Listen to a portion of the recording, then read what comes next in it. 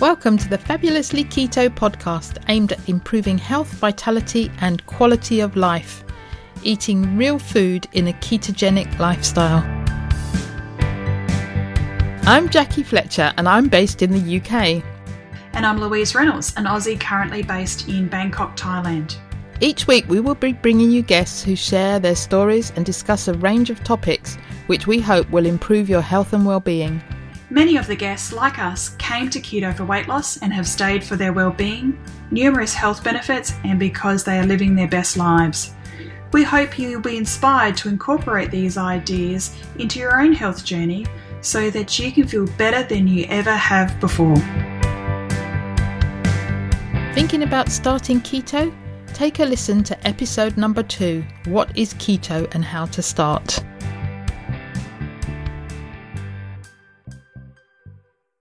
Welcome to episode 55, and today we are interviewing Dr. Kevin Gendreau.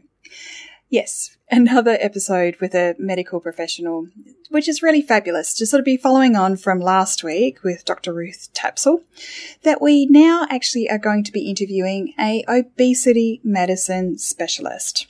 So Jackie, you got to know Dr. Kevin through the Low Carb MD podcast.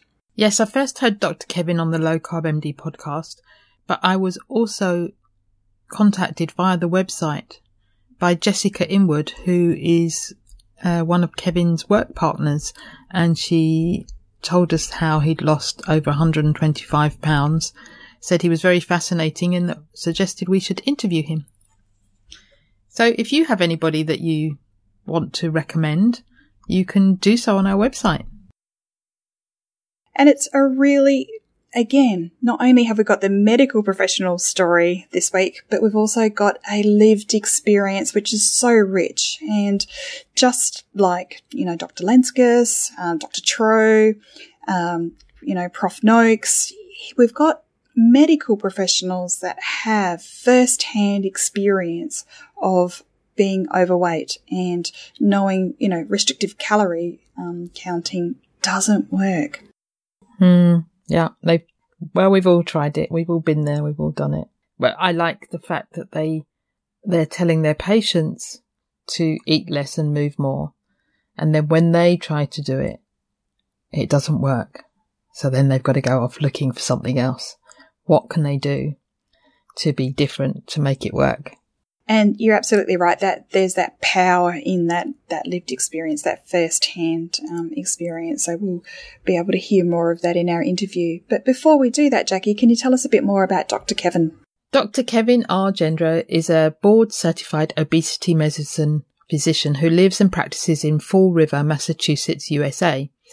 Back in 2016, Dr. Gendreau weighed 306 pounds at just 27 years old. He was diagnosed with morbid obesity, type 2 diabetes, hyperlipidemia, high blood pressure, fatty liver disease and obstructive sleep apnea before finishing his residency in family medicine.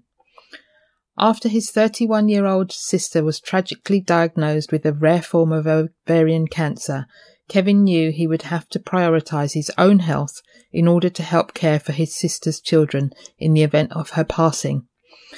He lost 125 pounds over 18 months using a combination of low carbohydrate diet and intermittent fasting.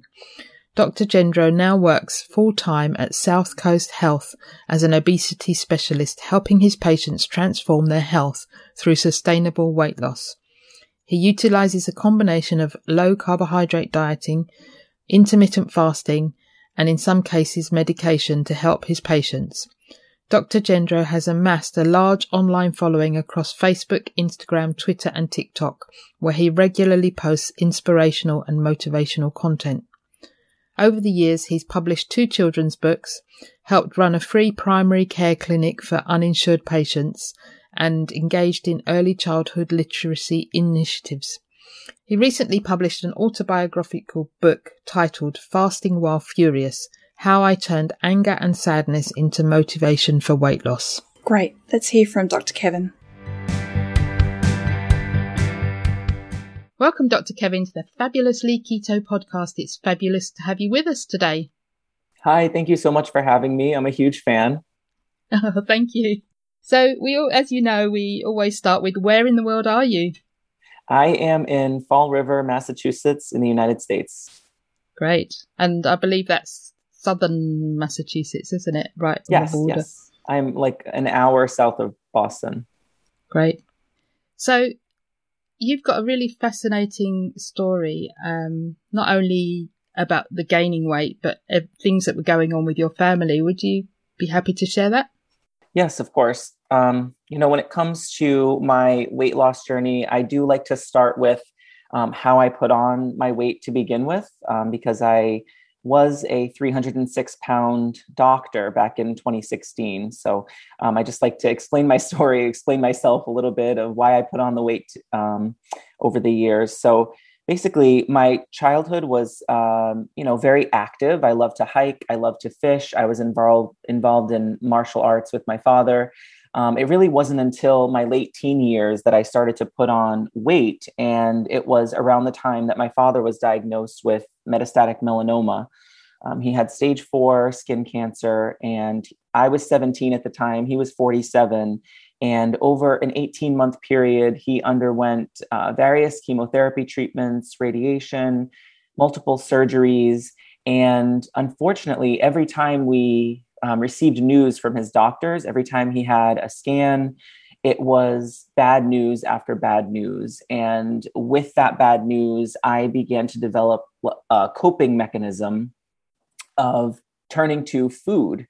So basically, things like cookies, crackers, chips, cereal, sandwiches, those all became my crutch and my antidepressant. And so between the rigors of being a pre-medical student in undergrad and then moving on to medical school in Philadelphia, I slowly but surely packed on over 100 pounds of excess weight. And that's how I ended up at 306 pounds, diagnosed with type 2 diabetes, high cholesterol, high blood pressure, sleep apnea, and fatty liver disease by age 27. Yeah, it's very young to have all those diseases, but I guess it's more common nowadays.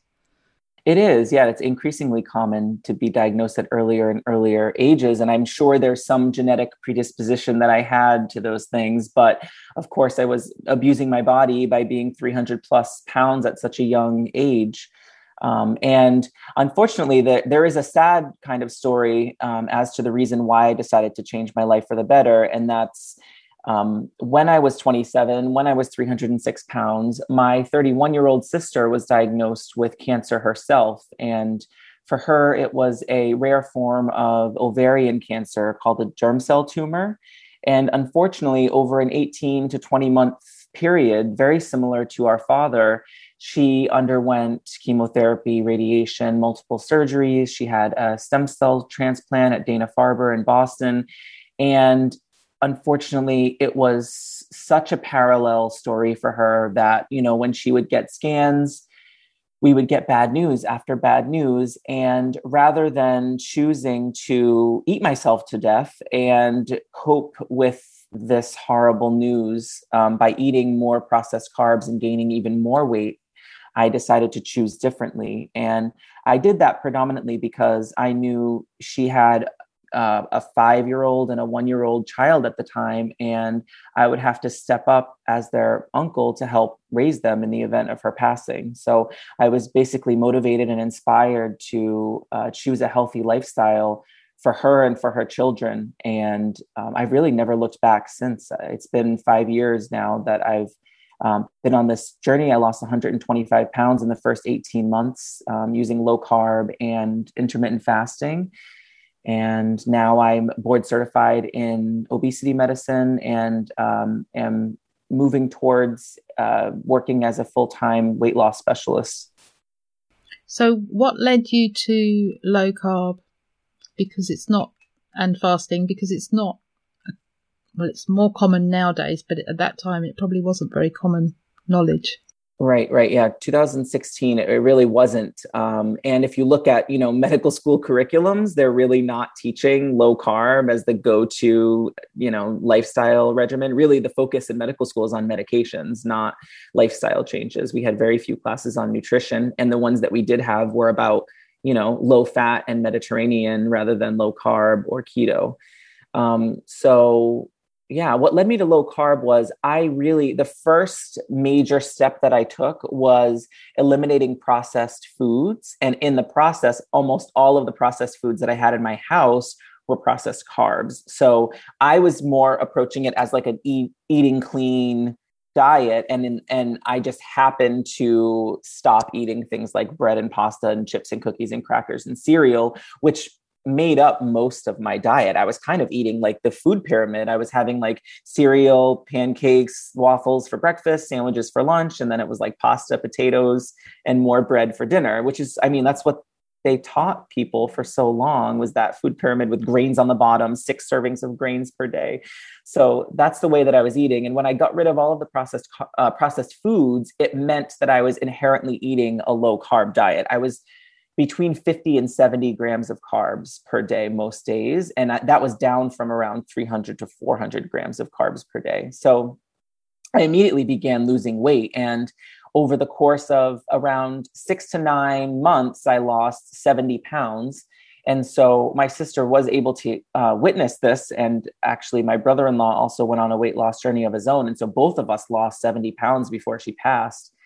And then I ended up plateauing around 230 something. And that's when I was frankly inspired by Jason Fung. I read his book, The Obesity Code, and really got on track with intermittent fasting, time restricted eating. And I started restricting my carbohydrates to 40 grams or less per day. And the rest is history. I lost, the rest of my excess weight. I got down to 180 pounds and have been in maintenance mode ever since. Great. It's so sad that you had to go through all of that to find where you are now, but I guess these things happen. So do you have any suggestion? This is a hard one, but cancer comes up so often now. It's about 30% of the population will be diagnosed with cancer. Is there anything about the way we're eating and living that will influence that? Yeah, that's a really great question. So researchers have found that at least 40% of known cancers and at least 13 known cancers, including colon cancer and breast cancer, have links to obesity. So it may not be, a particular food that you're eating is linked directly, and it could be more correlation than causation. And I don't want to speak in absolutes, obviously, as a practicing doctor, but, the slimmer you can be and the closer to a normal weight you can be for your height, the better off you'll be when it comes to a cancer diagnosis. And if you have something like, breast cancer or colon cancer or one of these strongly linked cancers that are absolutely linked to obesity, I would, consider any kind of dietary regimen that you can to get the excess weight off. So I definitely, when I have patients for our first visit, we talk about family history and we talk about concerns that they may have, because a lot of people say things like, my grandmother died of breast cancer and I don't want to die the same way. It was horrible. And that's when I step in and say, well, just so you know, many forms of breast cancer are linked to obesity. And so being a normal weight, or at least closer to a normal weight for your height, is going to be so helpful in staving off that diagnosis. Do you believe that insulin has a role to play as well with cancer? I do. And I think, insulin is so heavily linked to just obesity in general, being overweight, and cancer, as well as diabetes and fatty liver disease and high cholesterol.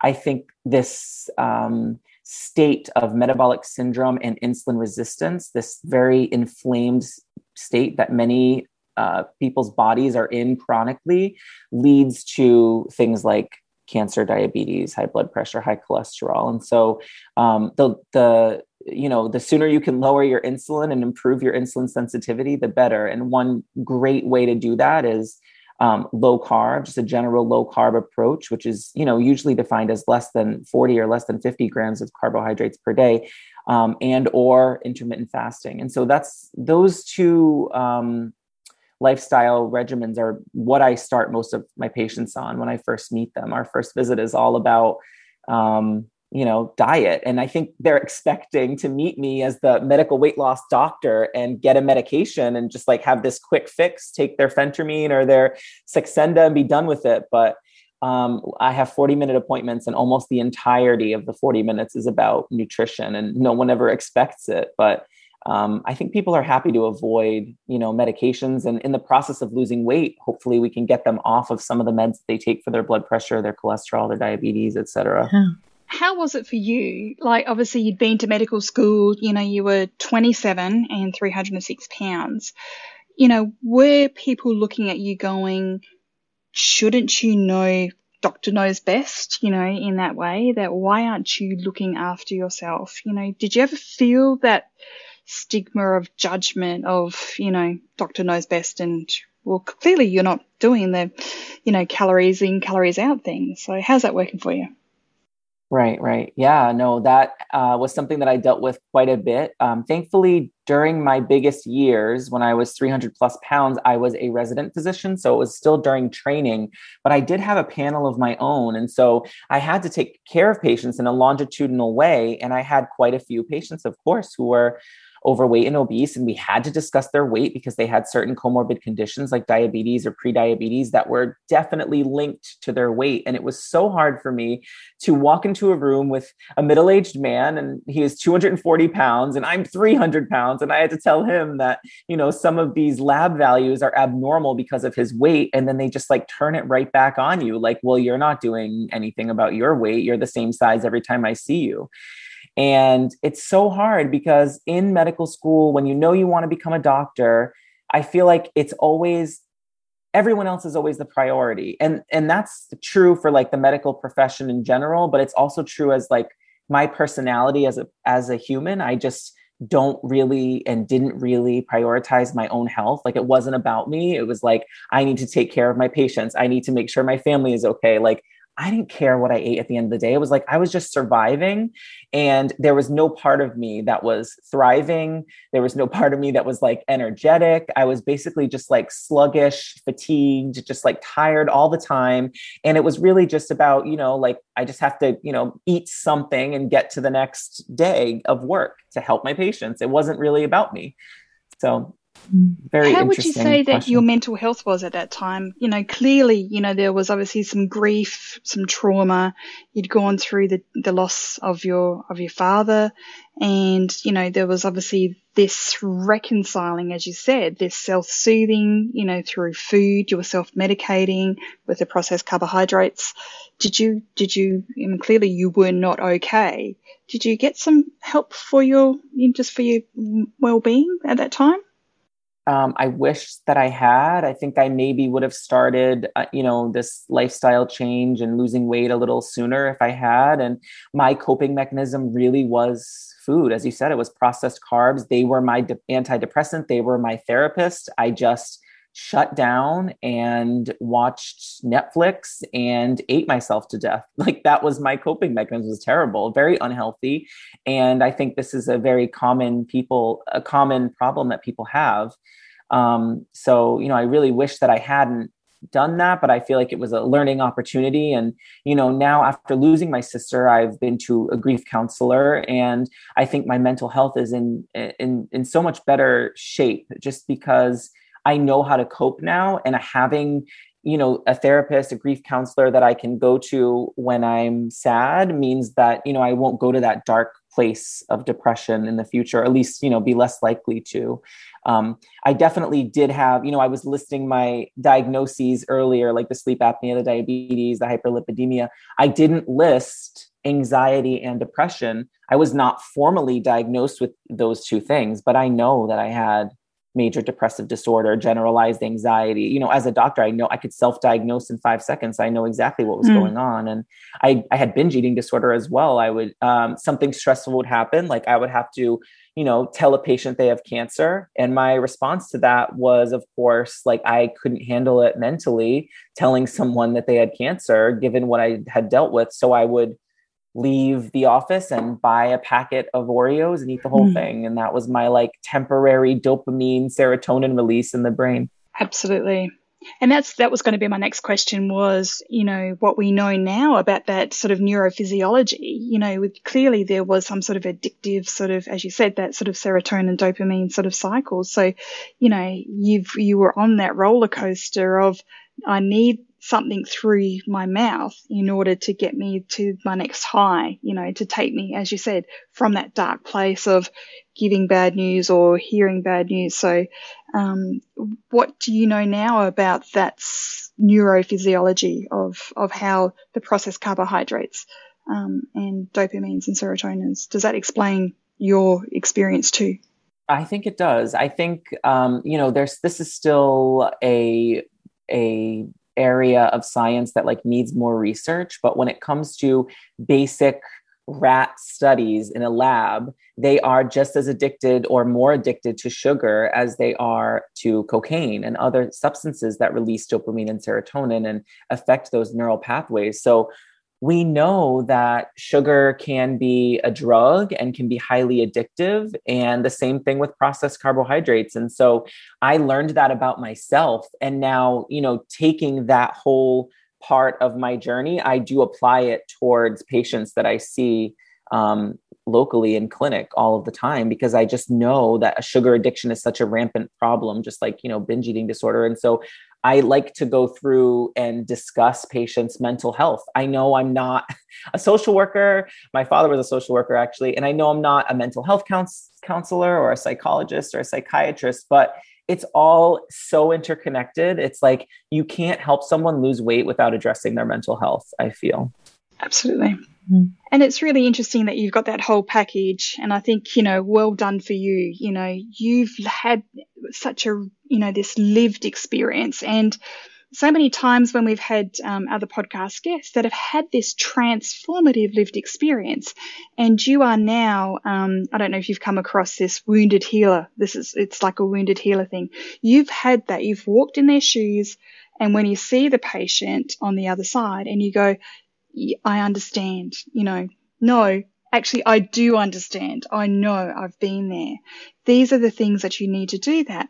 How now are you going to be able to do that with that sort of detached concern, that you're not reliving and almost re-traumatizing in secondary trauma, re-traumatizing yourself when you see your patients on the other side going through those struggles, where you can obviously connect, empathy, but still maintain that professional detached concern for your own longevity, as you want, going to be the successful, board certified obesity weight loss management guru now. This is fantastic. That is a really great question. And I wish I knew the answer. I think one of my flaws as a person and as a doctor is that I'm almost too empathetic and I take work home with me.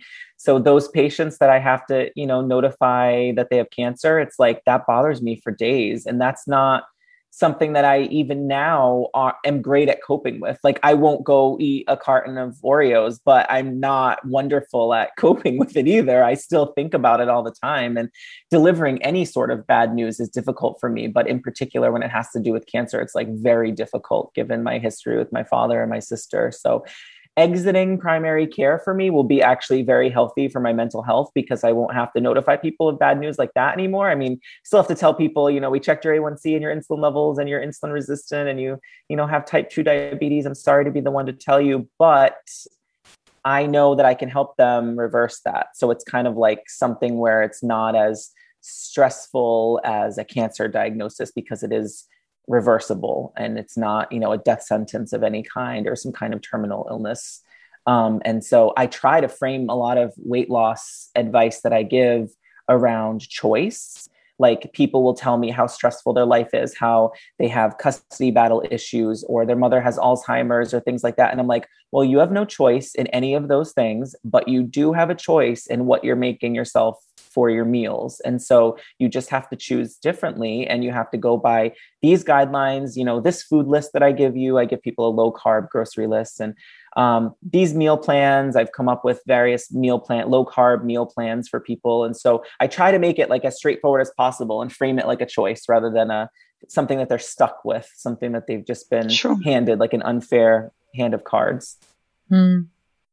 And I think that really gives people hope. And I think that's the key that, when we've interviewed Jen Unwin and David Unwin in the UK, as a general practice doctor, really that's what they're doing, is by giving these people hope, that there's hope for change. And certainly, as you said, diabetes is no longer not a death sentence, but, that sort of chronic illness, it's reversible. So if you can give them hope through those making choices, then, they're on the path to success. I have to say too, it keeps me on track knowing that like my patients know my story. So sharing it with them holds me accountable to stay on track, which is very interesting and it's not really something that happens in other fields of medicine, I don't think. So a lot of them know about my story because they've heard about it before seeing me, or, they just know the basics. Like they know their doctor used to be 306 pounds, but a lot of times I share the details because it helps inspire and motivate, and it helps keep people on track. And so, our average weight loss is typically like 5 to 8 pounds per month in clinic. And, many of our patients have lost like 50, 75, 100 pounds, and we take people off of insulin, which is my favorite thing. So it's a great job. And I'm super excited about this transition as of July 30th. Yeah, that's very exciting. And a lot less stress, I would imagine, not doing two things at once. Right. Yeah. The last 9 months have been a little stressful. So Kevin, you've been writing a book, or you've written a book, and it's been published. Tell us a bit about it. Yes, it is called Fasting While Furious: How I Turned Anger and Sadness into Motivation for Weight Loss. And I self-published it through Amazon, actually in June of 2021. And it's about my personal weight loss journey. It's how I put on all the excess weight, like we just kind of discussed. And it's also about, exactly the details of how I started my low carb journey with the intermittent fasting and how the weight came off over that 18-month period.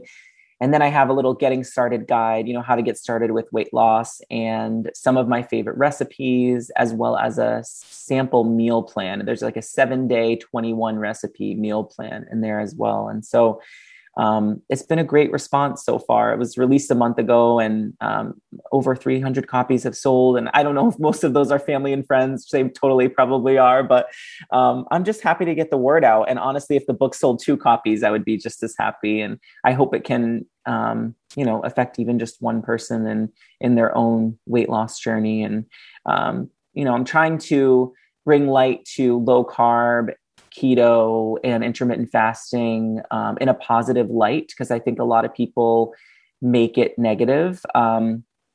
There's people who think, we're demonizing carbohydrates when really it's just about, cleaning up your diet. And I'm really not someone who's like an advocate for the extremes. Like, as some of my patients are keto carnivore, like pretty much steak, eggs, bacon only. And then I have patients who are keto vegan.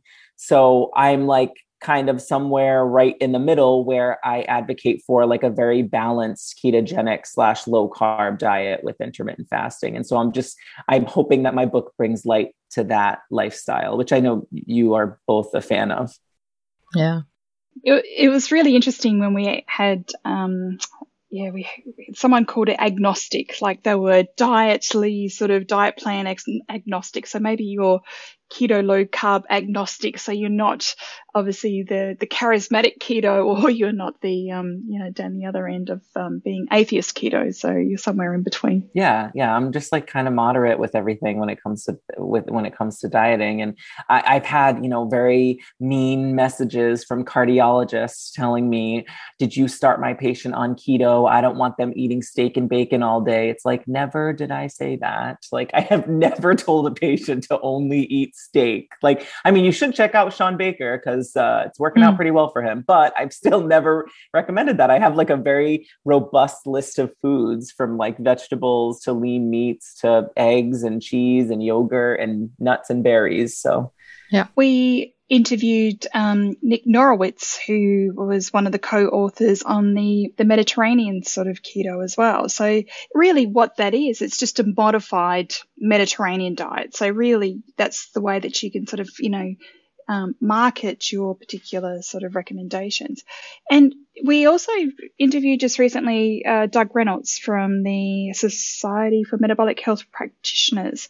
And really, that's a sort of a bit of a minefield for doctors, is about the sort of the consensus sort of statements and standard of care.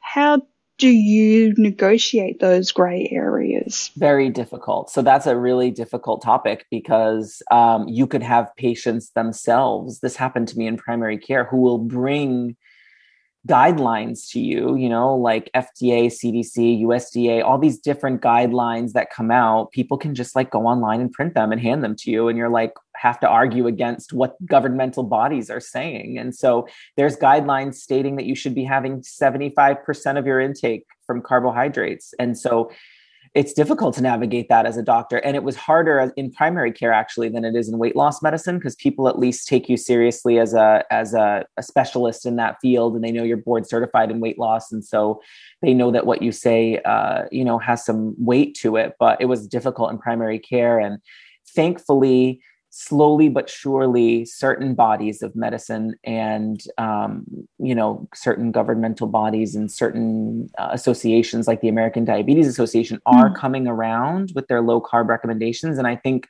someday, 5 years, 10 years, it'll be just like more and more recommendations will come out in support of low carb. Like, it would be helpful if some of these, bodies would come forward and just say that low carb is an option. Like, I'm not even, saying like to come out and say this is the one and only way to lose weight and the best way to lose weight. It would just be nice if they would acknowledge it as like a healthy and sustainable way to lose weight. But I'm just like waiting. I'm trying to be patient and hope that people can see the light. And honestly, what ends up happening is people start eating low carb and they start losing weight and they feel great and they have more energy and their glucose goes down. And so they do it for like 10 or 14 days and they realize it's wonderful. So yeah, it sticks.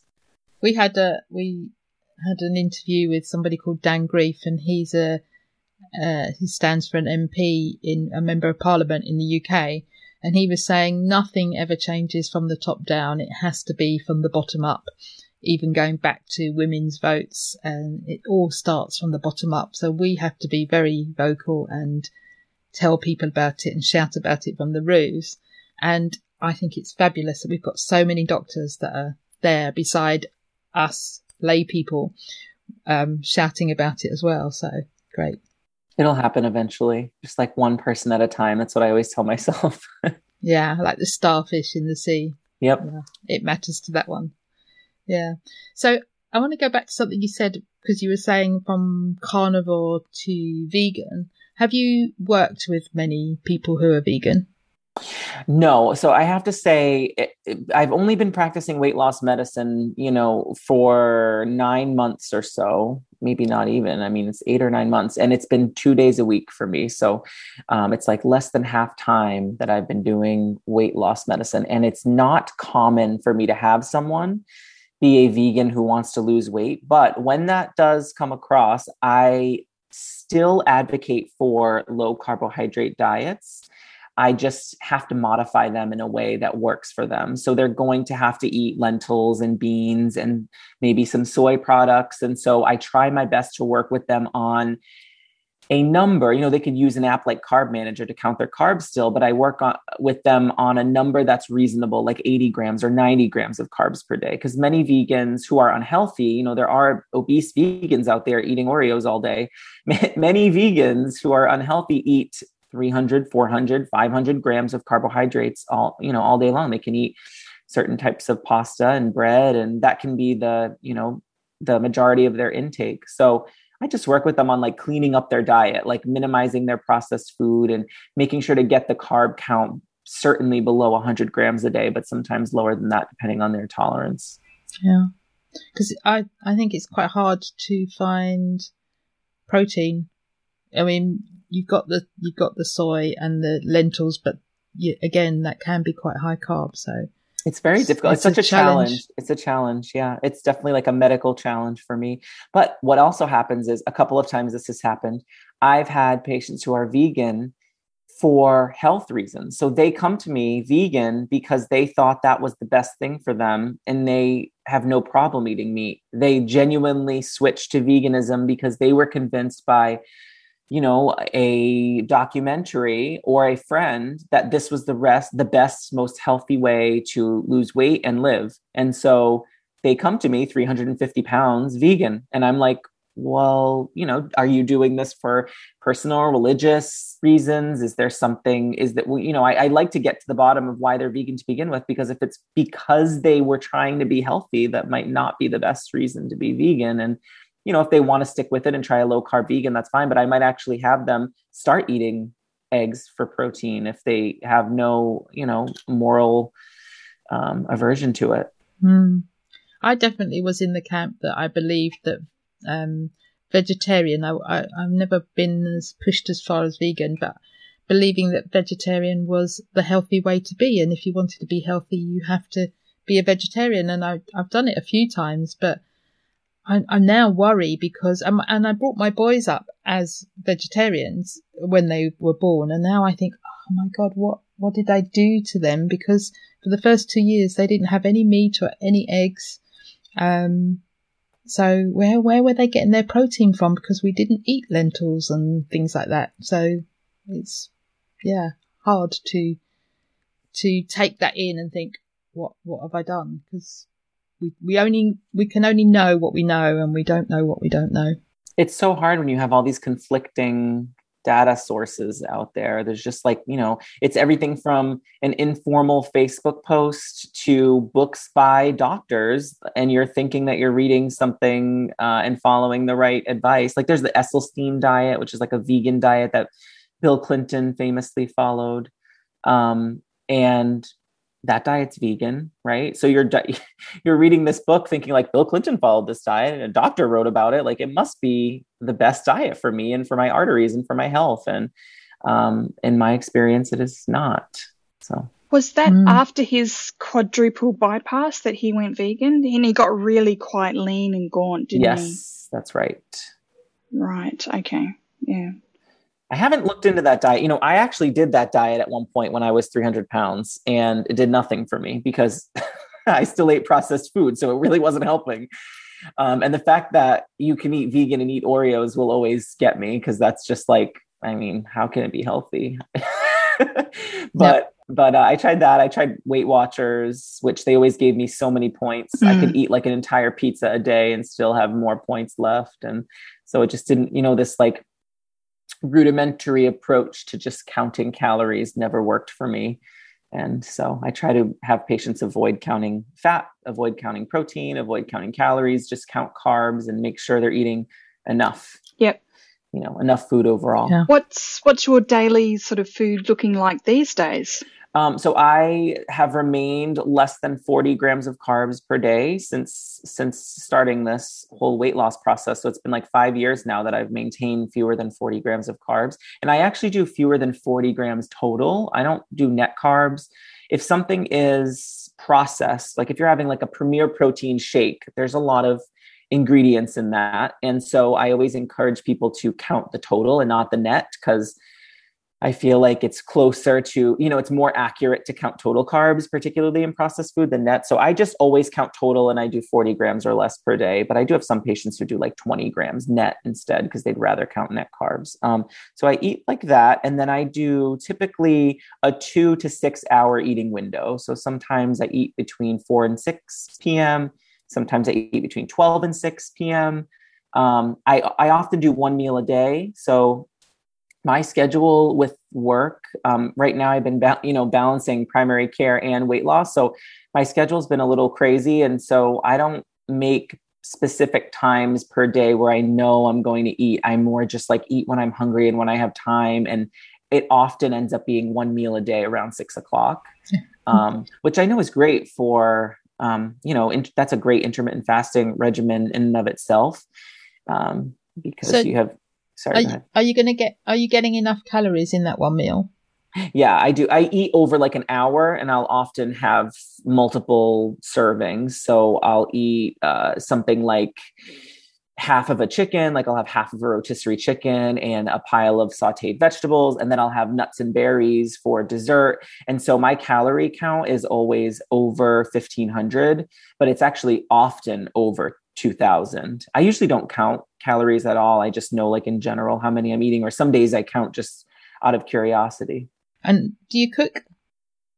I do. Yes, I love to cook. I was raised, my mom is Azorean Portuguese. I know my last name is French, but my mom's Portuguese. And so I was raised on Portuguese food, and Fall River, Massachusetts is very famous for its Portuguese cuisine. So my mom's a great cook and taught me how to cook. And so I've been trying to adapt her recipes to low carb. And so a lot of them involve chorizo and linguiça, like spicy sausages. And so I'll make all different types of spicy meat dishes and vegetable stir-fry dishes. And so I have an air fryer that I bought like 6 months ago, and I use it almost every single day. Like, I wish I bought one sooner. So I love air frying, and I'm actually started to work on a recipe book because I realized that I come up with all these recipes for patients all the time, and I'm always sharing them with people. And it's very local that I share recipes. Like, it's just, my small panel of patients that I have in Massachusetts that get to see these recipes. So I decided to start working on them for publishing so I can share the recipes with the world. Great. Yeah. It's really good that you're actually, I thank your mother for teaching her son to cook, because that is such a life skill that seems to sort of get missed on mothers to sons. There's a big thing, mothers to daughters, obviously, gendered roles, but I have 3 adult sons, and, we sort of set the week up that I would sort of take one adult boy to do the cooking, and then my partner took his 2 adult sons, and they did 3 nights. I did 3 nights. So Fridays was catch and kill, so you had to fend for yourself. And it's really good. We got the boys to plan, to do the prep, to do the cook, as well as the cleaning up.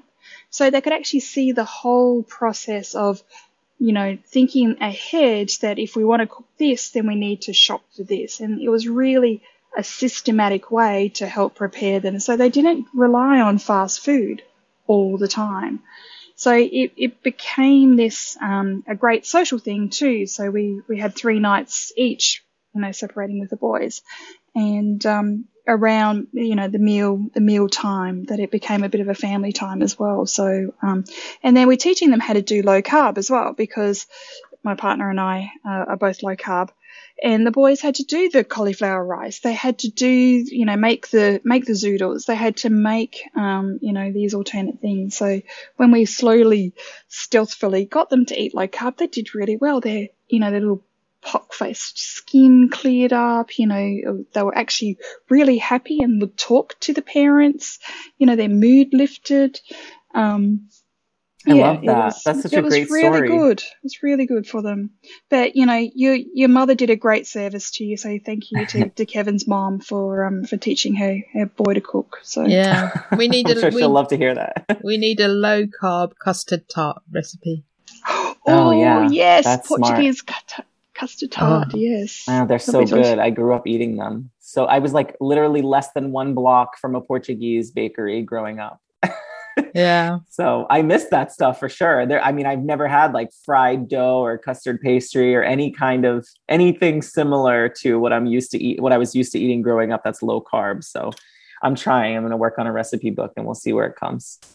Great. With your patients, are they sort of come from different cultures? I mean, do you have patients that perhaps are African American, that have some Caribbean, that perhaps have some Asian, European cultures that you need to be mindful of food traditions? So, what's interesting is where I was born and raised, and where I currently live and where I currently practice is Fall River. And there's a very high percentage of Portuguese immigrants and people of Portuguese descent. So there's many, many Portuguese restaurants, and people come from all over Massachusetts to Fall River to enjoy their Portuguese cuisine. So it is actually something where I meet a patient and they'll say they're Cape Verdean, Portuguese or Azorian Portuguese or, mainland Portugal Portuguese. And they're like, I don't know what to do. I'm used to eating rice and beans and potatoes. And, my diet is very high in starch and I'm not sure like how to approach this. And so I have to work with them on low carb recipes. But as of right now, all of my recommended recipes don't really have like a Portuguese spin to them. They're kind of just like more generic, kind of like American food, Right. some Italian food, low carb. So I just like want to have that resource available to my patients, I was just thinking of all the sloppy joes, those sorts of recipes. But that's absolutely, you've got a market there, because we interviewed Christina and she was doing Black people keto, and that was exactly her thing. So she was Caribbean. So she needed to know how to do low carb for her, for her culture in that way, because, for the rice and beans factor as well, and the flavor profiles for, like jerk chicken, that's something that is, comfort food for her. And all the keto mainstream recipes were obviously very Western and Anglo, and it doesn't cater for, the diversity. So you can see it, like you can almost see like exactly what it would take, like we just need someone to make these cookbooks, because it's not too hard. Like it can happen. You can do it. It's just like, it takes the effort. And I know a lot of the spices and seasonings used in all of these countries, Jamaican countries, and like countries like Jamaica, Cabo Verde, which is Cape Verdean. Certainly you could use things like cauliflower rice, and you could still eat things like beans. It would just have to be a smaller portion. And you could use all the same spices and seasonings that you would normally use. So I work on like a case-by-case basis with each patient that comes to me, but there has to be a way to just have, an entire recipe cookbook or whatever that is perfectly catered toward these different countries. And I think that gets to the sustainability factor as well for your patients, that you need to be able to, as you're doing, is you in your consultation, is to tailor it to that individual. We're not all one size fits all. Jackie and I know that we keto differently, so you can't do the one size fits all meal plan for your patients. I like that saying like keto differently, because that's what I wish that these cardiologists that give me a hard time understood, that it's not all one diet. It's like so many different diets, so many variations. Yeah. I mean, we probably all three of us do different things, but it still works. It works for us, and what works for me might not work for you, and vice versa. Yeah, but there's that common thread of the fasting and the general low carb, and we all kind of try to watch our processed food intake. And I know you guys are doing a challenge, like a 100-day. Are you still on that? I am. Louise is. It was that alternate day fasting, right? Yeah. So that's a great example of where it's different, because it didn't work for me. I was miserable doing 3 days a week, whereas 2 days is quite doable, and I'm back on 2 days a week. And I wasn't losing any weight. My blood sugar wasn't going down. So there didn't feel like any point in doing it. And so I just stopped. And I think at the time, Louise, I don't think I felt great, did I? I didn't feel good. See, and that was really interesting, how we just said we keto differently, and Jackie and I fast differently. So, on the alternate day challenge, like I was going, like I cycle through the week, so keep alternating. But Jackie's got a family, and, she doesn't do the cooking. Julian does the cooking with with her boys as well. So, having set days was her pattern. And my results were, better than Jackie's. But when we were last year, when we were doing the 2 days, the 2 set days, Jackie had fabulous results, but I didn't, it did not work for me. So, yes, I am still going. And it's really interesting because Andrew wants to keep going. And it's just like, I like eating. I want to eat. But, it's working for me because I've busted through a stall, and, I've got so much better blood sugar, like my glucose control has gone back to, perhaps like 2018 levels. Like, Oh, that's really good. Because I was sort of creeping up, partly stress and, big things happening in my life. But I'm back to definitely a 2018 level consistently. And, my clothes are looser and I'm really happy with this, but Andrew wants to take it to the next level. He wants to have a 100-day no alcohol challenge. So, I don't know how I feel about that. Divorce. I'm just kidding. Almost, yeah. You'll get the paperwork filled out now. I've actually never gone more than 24 hours. I mean, maybe like 30, but I've never done 2 days or 36 hours or anything like that. I don't know why. I just get hungry, so I eat, But I don't think you need to. I think, the fact is, you can, give yourself permission, give it a go, see how you go. But you have found your sweet spot. I don't know how you do a 2-hour eating window, because I like eating. But you found your sweet spot with the amount of your fasting. You've been in maintenance. Why mess with something that's working unless you really want to, see how it feels to go. I do 40 hours and then I eat. And then I do another 40 hours and then, so. Yeah, well, my weight does fluctuate. I've been in the 180s for most of the past 3 years or so, but sometimes it creeps up like 195 or 198. And really, I just have to get back to that like 2-hour, 4-hour, 6-hour eating window and get back to counting the carbs because it's so easy to just go over without realizing, or maybe it's just something stressful happens and I stray, which of course that's going to happen. And it's really just how often it happens and how easily you forgive yourself. And so, it's something that I've thought about a lot and read a lot about with, more extended fasting, but I just haven't like experimented with it myself. And I don't really have patience doing extended fasts either. Have you met Jason Fung? I've not met him yet. I wonder if he's going to go to low carb San Diego because I'll be there this year. Yeah, well, that'd be really interesting. He's such a great guy. So I went twice to Low Carb Breckenridge. So that was a really great, great conferences. And awesome.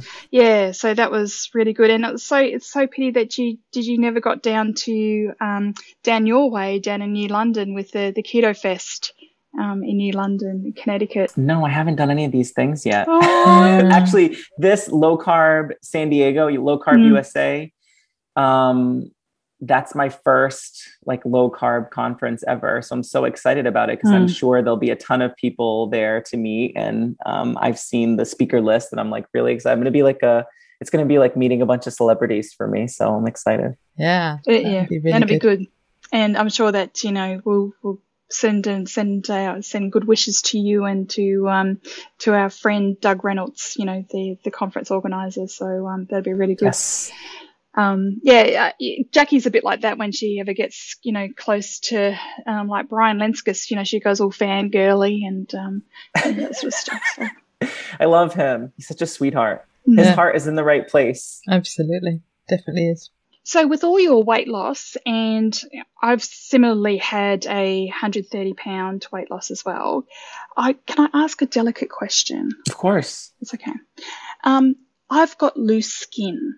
And I want to know, is having lost a lot of weight yourself, what am I going to do about this loose skin? Will it ever go away? Now, I'm told that fasting will, Jason Fung has promised me if I autophagize enough, I'm going to recycle all these proteins in my loose skin. But man, oh my gosh, I am just, please, is it going to go away?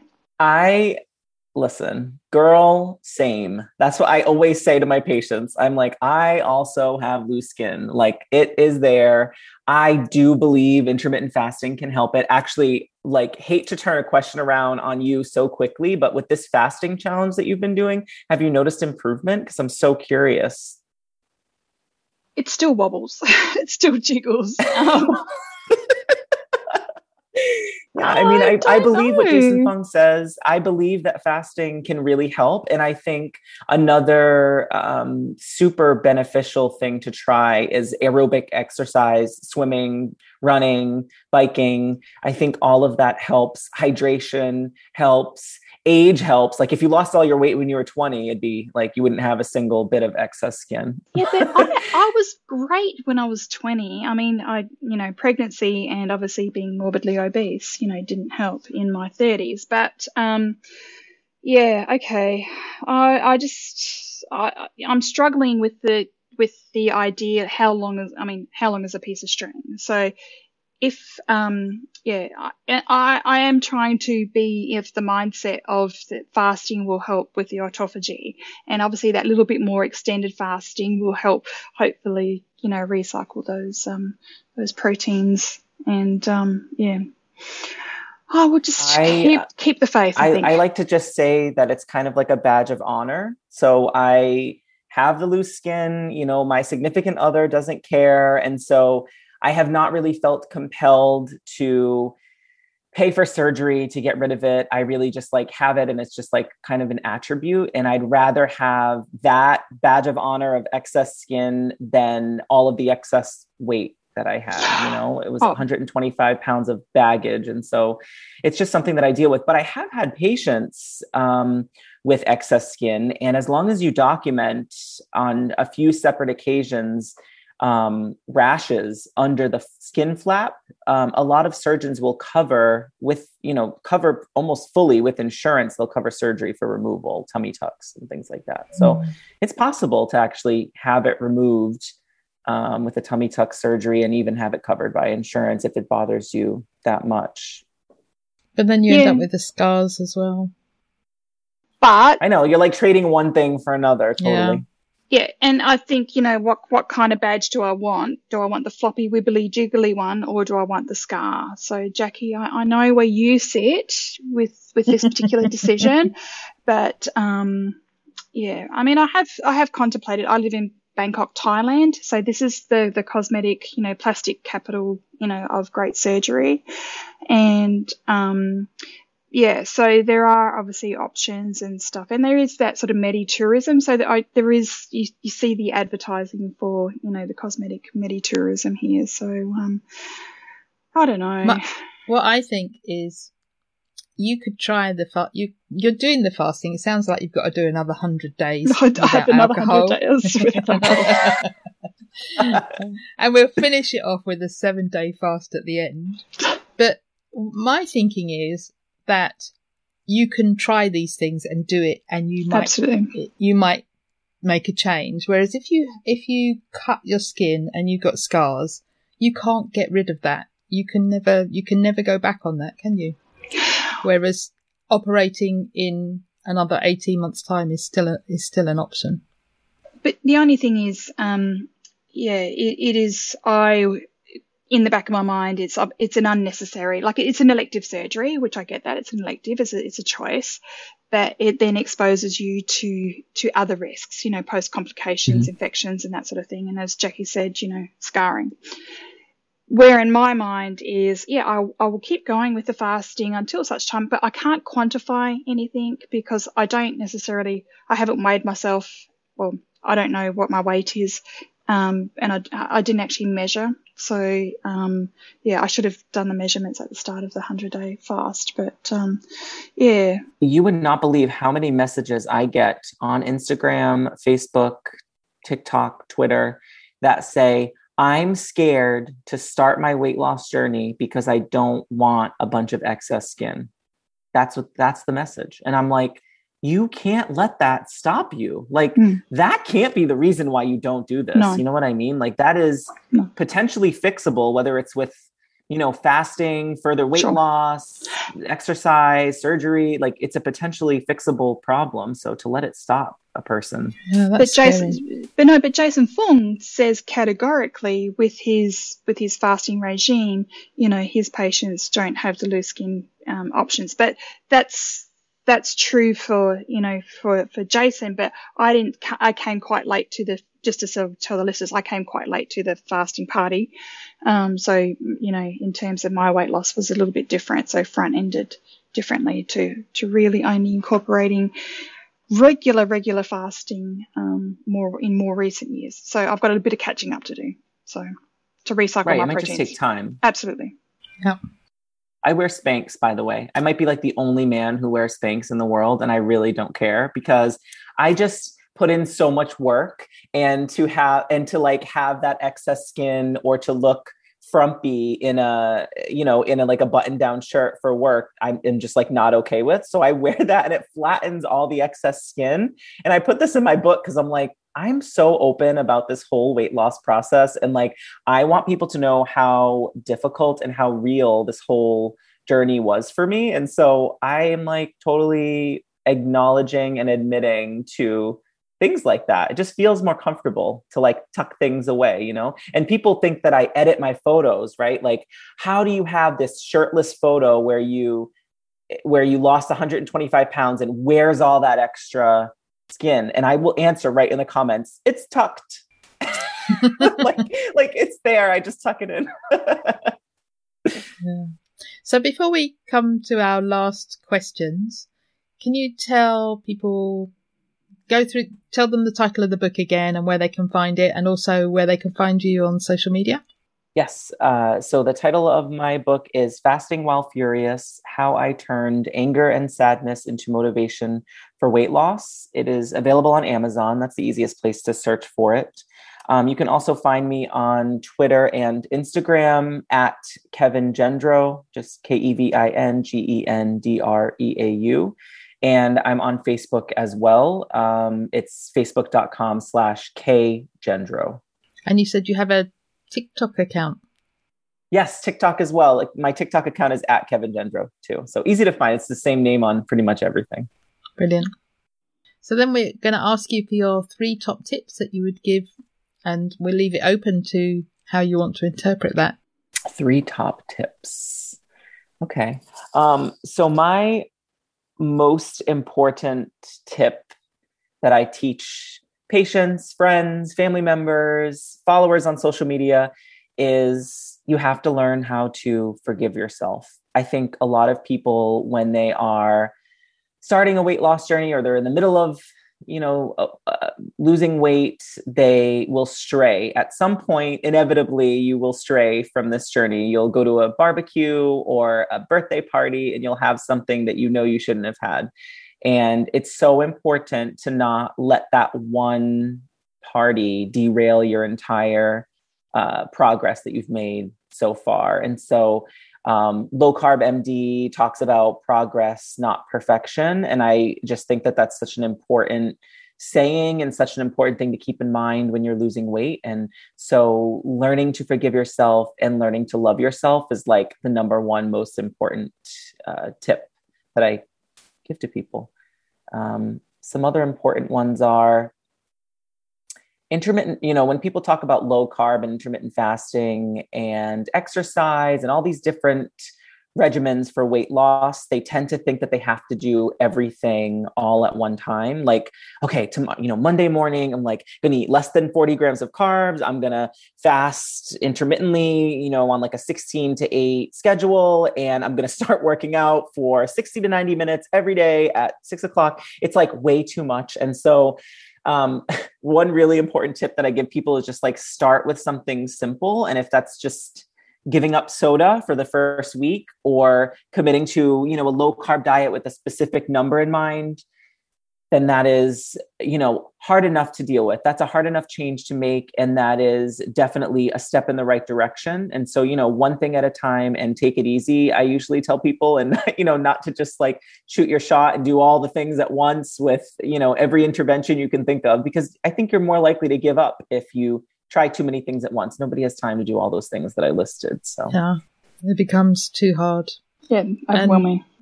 Yeah. And I think it's, the fasting definitely has to come after. Once you've changed, you can tap into your fat stores. You can gain everything that you need nutritionally from your food.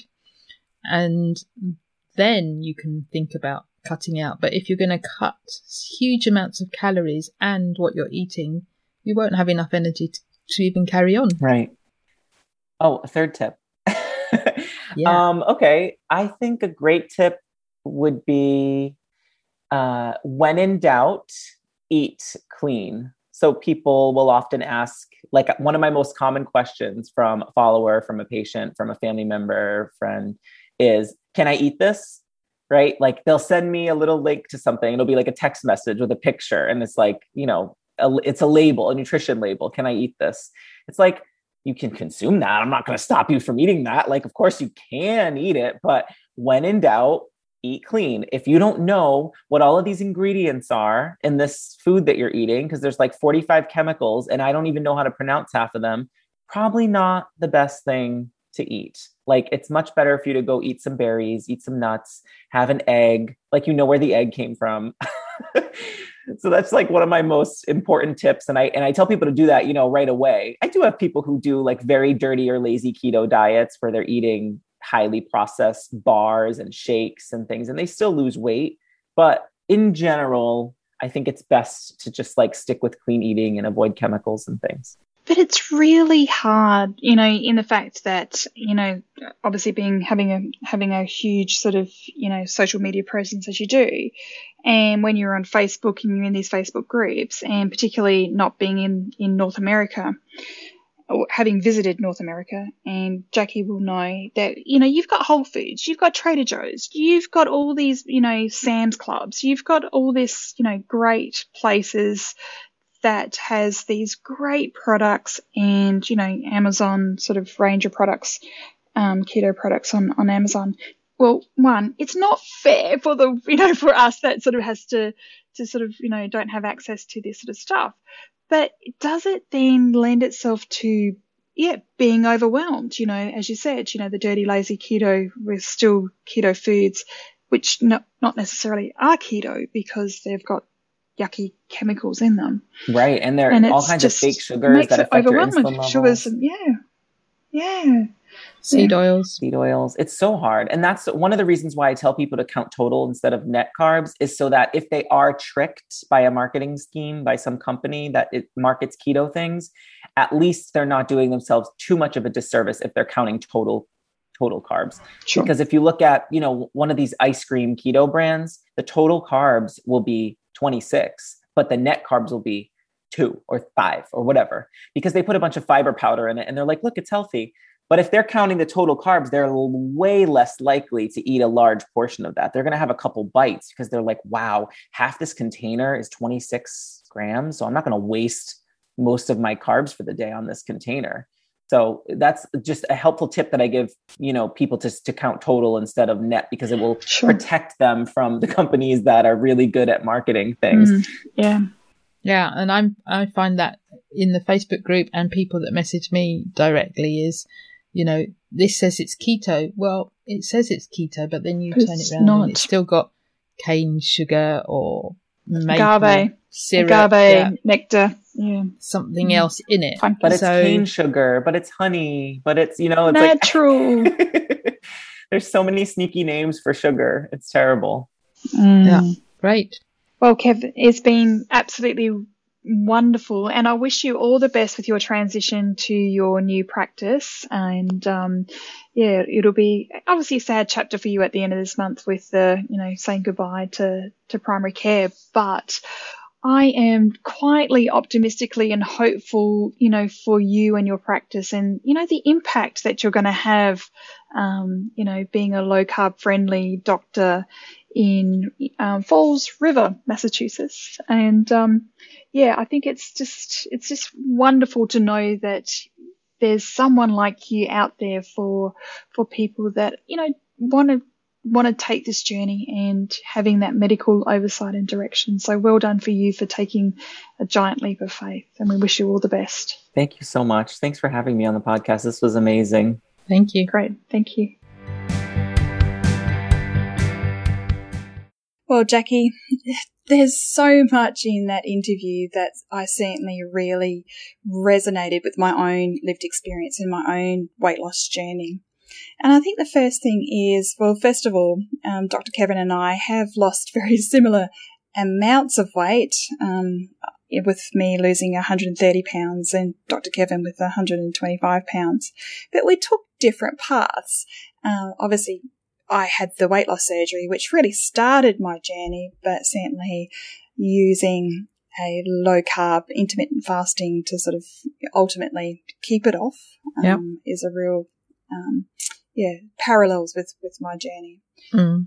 But more powerfully for me was obviously the role that emotions played.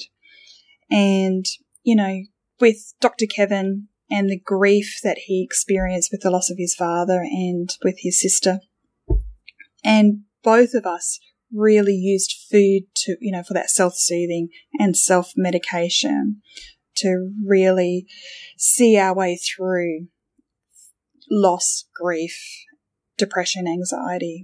And it was really insightful of him to acknowledge that the role of emotions had in that. Yeah. And I guess in a way that his sister's illness was the catalyst, because he realised he had to step up and look after her children, and he knew that he needed to be around to do that. So I think that was his motivating factor, wasn't it? His why as to why he needed to do this.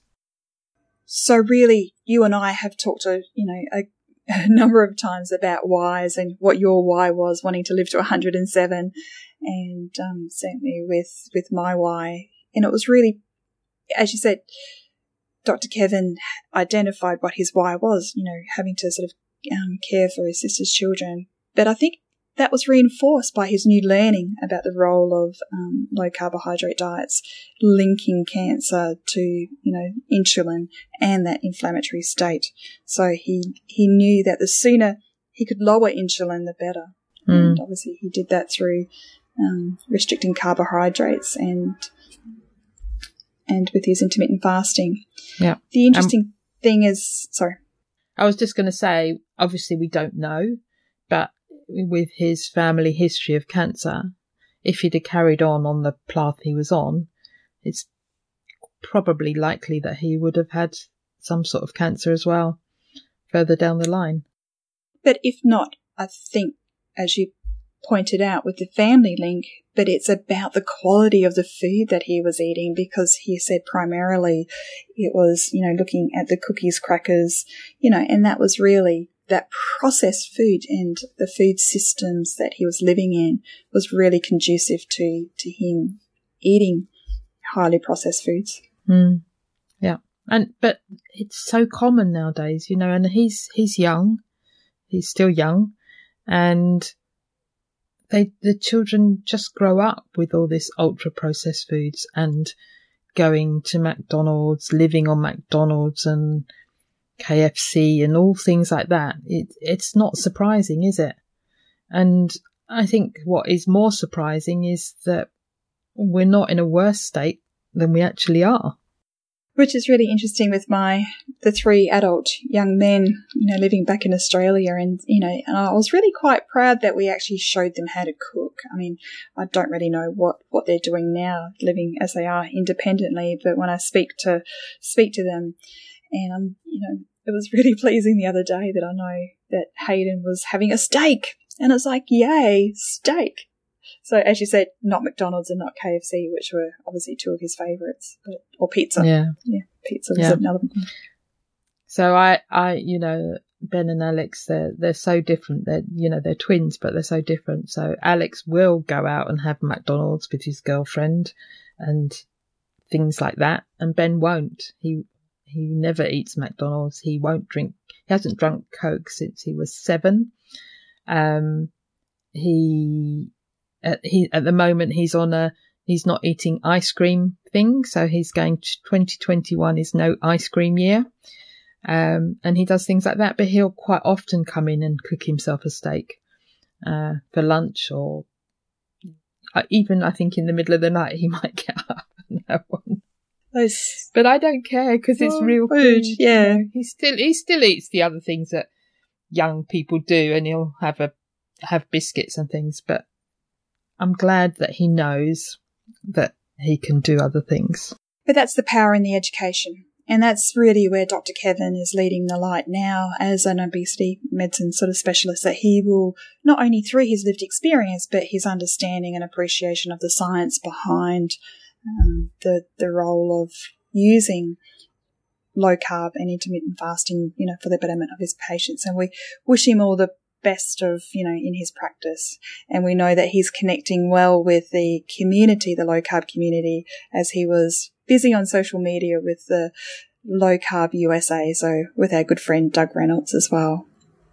Oh yeah, we introduced them to get to each other. So hopefully he got a chance to catch up with him a couple of weekends ago. So Jackie, where can we get the show notes for Dr. Kevin? So the show notes will be at fabulouslyketo.com/podcast/055. Great. Thanks, Jackie.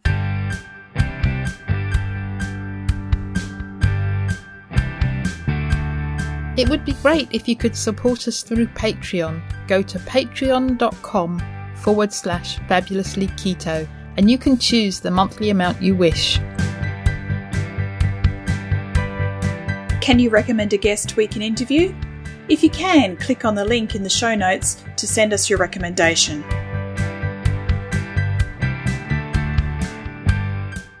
Would you like to join our Facebook group? Search for Fabulously Keto on Facebook. Our Facebook page is called Fabulously Keto and you can follow us there. Or you can follow us on Twitter. Our handle is Fabulously Keto. Or follow us on Instagram, Fabulously Keto1. Did you enjoy the show? Let us know you listened by tagging us in your Insta story or Instagram post using the handle Fabulously Keto1 and the hashtag TFKP. All the links are on the website and in the show notes. If you haven't subscribed to the podcast, click the subscribe button.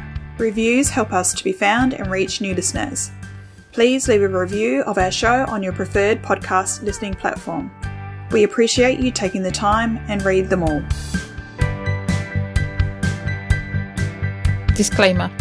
The information in this podcast is for informational and educational purposes only. Nothing in this podcast can be taken as advice. Whether our guests are doctors, healthcare professionals or not, they're only sharing their own opinions and stories, and this does not constitute a doctor-patient relationship.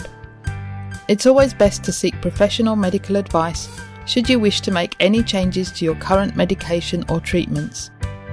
Also speak to your own doctor if you have any concerns about your health or you wish to make lifestyle changes, especially if you're taking medication.